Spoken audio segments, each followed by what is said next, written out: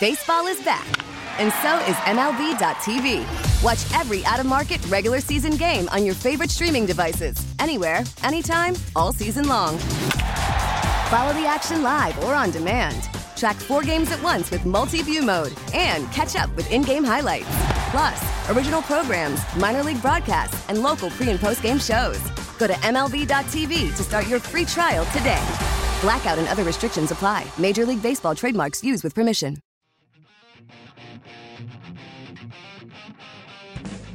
Krebs, one-on-one here on the left side of the ice, getting the zone. Takes a look. Ryan Johnson sends it to the far circle. Here comes a shot. That one scores! That's in the net. The Sabres have a 4-0 lead. Rasmus Dahlin. Dan Dunleavy on the call. One of the highlights, one of the moments of the game, brought to you by Firth Jewelers. For all the moments in your life, go forth to Firth. Jeremy and Joe, Josh Schmidt producing. Good morning. Happy Valentine's Day. We open up the show talking about our first cars somehow. Right. Well, everybody loves their first car. That's why, right? Yeah. Does everybody love their first car? I love my first car. It's hard not to. Yes. You love it. If it was a piece of junk, you love it looking back at it. Yep. You know, maybe it has character. Sure. In that way. Sure. It's that first taste of freedom. Yeah. Exactly. Did you get your answer, Josh, on yours? Mine was a truck, I think. That's right. I had a Ford F-350. Wow, look at you. Big boy Just truck. Driving around, leading. Did you take floats in high school parades and stuff? One time. You're driving an F-350. I've got a 1988 Dodge Daytona. You could have driven over my car with the F-350. Were you the first one with a new car? Of my friends? Yeah. No. Because that's a special type of freedom. If you're the first one to get to that milestone, then you are yeah. No, kissing at the feet. The other part of the story was how I bought mine for $700. Right. Just a $700 car. All right, 803-0550, 1-888-550-2550. I got Matthew Berry's email, Matthew Berry, Fantasy Life, on Gabe Davis. He had a blurb in his email about Gabe Davis, and I wanted to get to that and read that because I kind of broke down my thoughts on the Gabe Davis thing, which is, he's been a success story. Gabe Davis is a success story that the nature of the NFL and the salary cap is you just can't keep that guy that's been a success story for you if you're the Bills. So anyway, Matthew Berry wrote this. Davis was named along multiple strong defensive starters who should have good markets that Buffalo might have trouble matching. Talking about like Daquan Jones and some of their other defensive linemen that might go somewhere and get some money. Gabe Davis should have a good market. And he writes, his big-time postseason performances have undoubtedly been a fun time. He's a big target who would provide a boost to most offensive wide receiver rooms, at least in the red zone and blocking departments. Still, the most recent version of him left a lot to be desired, especially when considering he was receiving top-tier quarterback play from Josh Allen in a largely pass-happy offense, dying to find a consistent number 2 option alongside Stephon Diggs. And then he breaks down some of the numbers on Davis. Yards per route run. He was 56th in the NFL. Targets per route run. 71st in the NFL. ESPN receiver rating. They rated him the 81st best receiver in football. And Pro Football Focus gave him the 54th best receiver in football. And he goes on to say, contract projections for Davis from Pro Football Focus. Mm-hmm. Pro Football Focus projects 1 year, $12 million. 1 year? That Davis will get 1 year, $12 million. And he goes on to say it'd be a choice, all caps choice. There's like some slang here, which you say like, wow, that's a choice. Yeah. If someone decides to hand him a boom or bust guy, what Alan Lazard got, which is 4 years and 44 with the Jets. Right. And I think that's worth noting that if he's only going to get 1 year, does that make it more likely he comes back to the Bills to try and prove it again? Well, I don't know, because isn't the way those usually work? If 1 year deal, a cap hit on a 1 year deal is going to be higher for them this year than a long-term deal. Unless you add void years. Yeah, right. But to me, that doesn't... It's not the financial commitment you thought you were making to him. Right. This is why... At all. And it would be... Haven't we kind of said this in past drafts where What you'd like to have is Davis and a rookie, because I still have Davis if I need him, if the rookie isn't ready to perform right away or whatever, but I got to have that rookie ready to go because I'm not keeping Davis forever. You would basically be reversing the clock on that a little bit. But $12 million is still a healthy number, but man, a one-year deal, the Lazard deal spooking teams does kind of make sense as you listen to it, because it's similar enough. And you've made this point about the draft class and how many other free agents there are. How unlikely is it that Davis could get to that? Because as that's laid out, you think about how many other options teams are going to have. If you're looking for a number 2 receiver or a number 3 receiver as a team this year, how many better ideas are there out there than Gabe Davis? Are there 20? Yes. Does 1 year, $12 million get you back to thinking, like, okay, maybe that makes sense? Not for the Bills, but for somebody, because free agency happens before the draft. Of course, we know that. I wonder if Davis has to wait until after. After one of those guys? Yeah, one of the guys who signs after the draft. Because if it's going to be, I guess it all depends on how much money he wants to wait and see if it's out there. Let's say it's pretty much, by the way, the Beckham contract. Right. Beckham got 1 year, $15 million last year. So and when did Beckham sign? He signed late, I think, didn't he? Because wasn't it around when Lamar? He signed on April 10th. Okay, but before the draft. Before the draft. Late, but before the draft. Yeah. The thing I wonder about Davis is, all right, I'm Team X. Like, hey, I'm interested. Would love to have you in our room. I've got $7 million for you. And Davis thinks, and his agent thinks, let's wait. Post-draft, somebody won't get the guy they wanted, and they're going to need somebody else in their receiver room. They're going to want somebody. And that now there's 3 teams that didn't come out of the draft getting the receiver that they wanted, and they need immediate impact. And that's where you come in. Leonard Floyd, right? Leonard Floyd with the Bills, 1 year, $9 million. Mm-hmm. Or Melvin Ingram does this every year, right? Where he just signs on as a hired gun defensive player. Mm-hmm. Maybe Davis, maybe he gets his 4-year deal, or maybe he has to wait and find out, well, I got to wait till after the draft. My numbers got to come down. I got to prove it somewhere.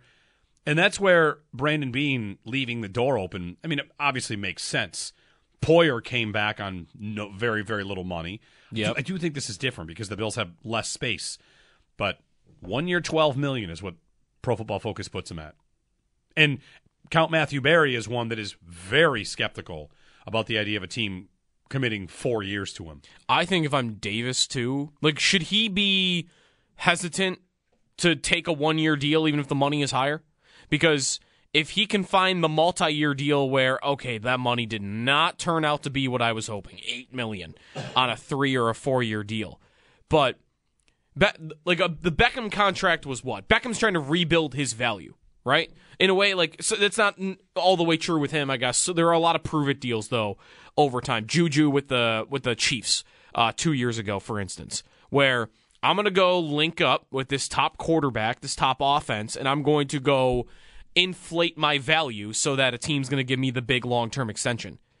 Listen to every MLB game live. In the deep left center field, it is high, it is far, it is gone. Stream minor league affiliates. The Midwest League home run leader. And watch the best baseball highlights and look-ins on MLB Big Inning.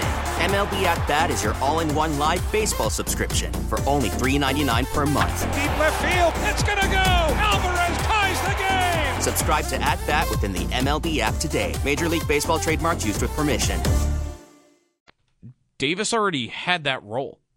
How much better is it going to look anywhere else? Like, he might think, I said Josh Allen. What am I going to go do? Sign a 1 year deal with who? Sam Howell. Right. And then now I'm going to be the $15 million receiver on a 4 year deal that I want to be. Like, for him, I wonder what he would accept, because I would feel like you've already had your chance to show your worth. You've already been in pretty much the perfect scenario. You had Josh Allen, and you were on the field every play for the last 2 years. And you had Stephon Diggs, an elite receiver, on the other side the entire taking time. Attention away. Like, I just don't know how he would view a 1 year deal anywhere. I guess it could be all that's available to him. I don't know. I think I don't want to go all the way to spot track is going to be more close to what actually happens, but I might want to predict he'll take a long-term deal over that short-term deal if he can get it. Which I think both those should take the Bills out of it. I just hope they don't get to a place where they're coming back to him and saying, well, we thought, $6 or $7 million was a good idea. Spot Track puts his value at 4 years, $54 million. That's a massive difference. Make the case for a team doing that. Oh man, I don't even have to ask the question. Who am I? Does anybody in the world does it make sense for? 4 years, $54 million. I mean, when does that? Let's look at it. When does that work? That's basically the Allen Lazard contract last year. It's more. I mean, Lazard. That was 4 years, $44 million last year for Lazard. Other guys totally regret that. He was a healthy scratch by the end of the year. I mean, he's a Rodgers guy. There were other reasons. Allen Robinson, 2 years ago, he signed a 3-year, $46 million deal. He was off the team the next year for the Rams. Mike Williams, 3 years, $60 million. Michael Gallup, 5 years, $57. These are Spot Track comps. Age when signed for all those guys was like 25, 26. Okay. And Davis will be 20. He's 24 now. He'll be 25 when he signs that deal. Mm-hmm. Yeah, I don't know who the team is that makes any sense for. And there are so many better ideas. Right, and not to say he's not good and or serviceable. It's just you can just get so much cheaper than that. George in Buffalo is next up. Hey, George, good morning. We talked about nightmares with the Chiefs. What the ultimate nightmare would be if Davis goes to the Chiefs to play? I wouldn't call it would be weird. Would it be a nightmare? No, I don't think so. Am I supposed to be afraid of him on the Chiefs? Like, what am I? I talked about this. You left yesterday at 8:30. I talked about this because somebody wrote in and said, how about Davis on the Chiefs? Would we be upset? Like, why would I be upset about it?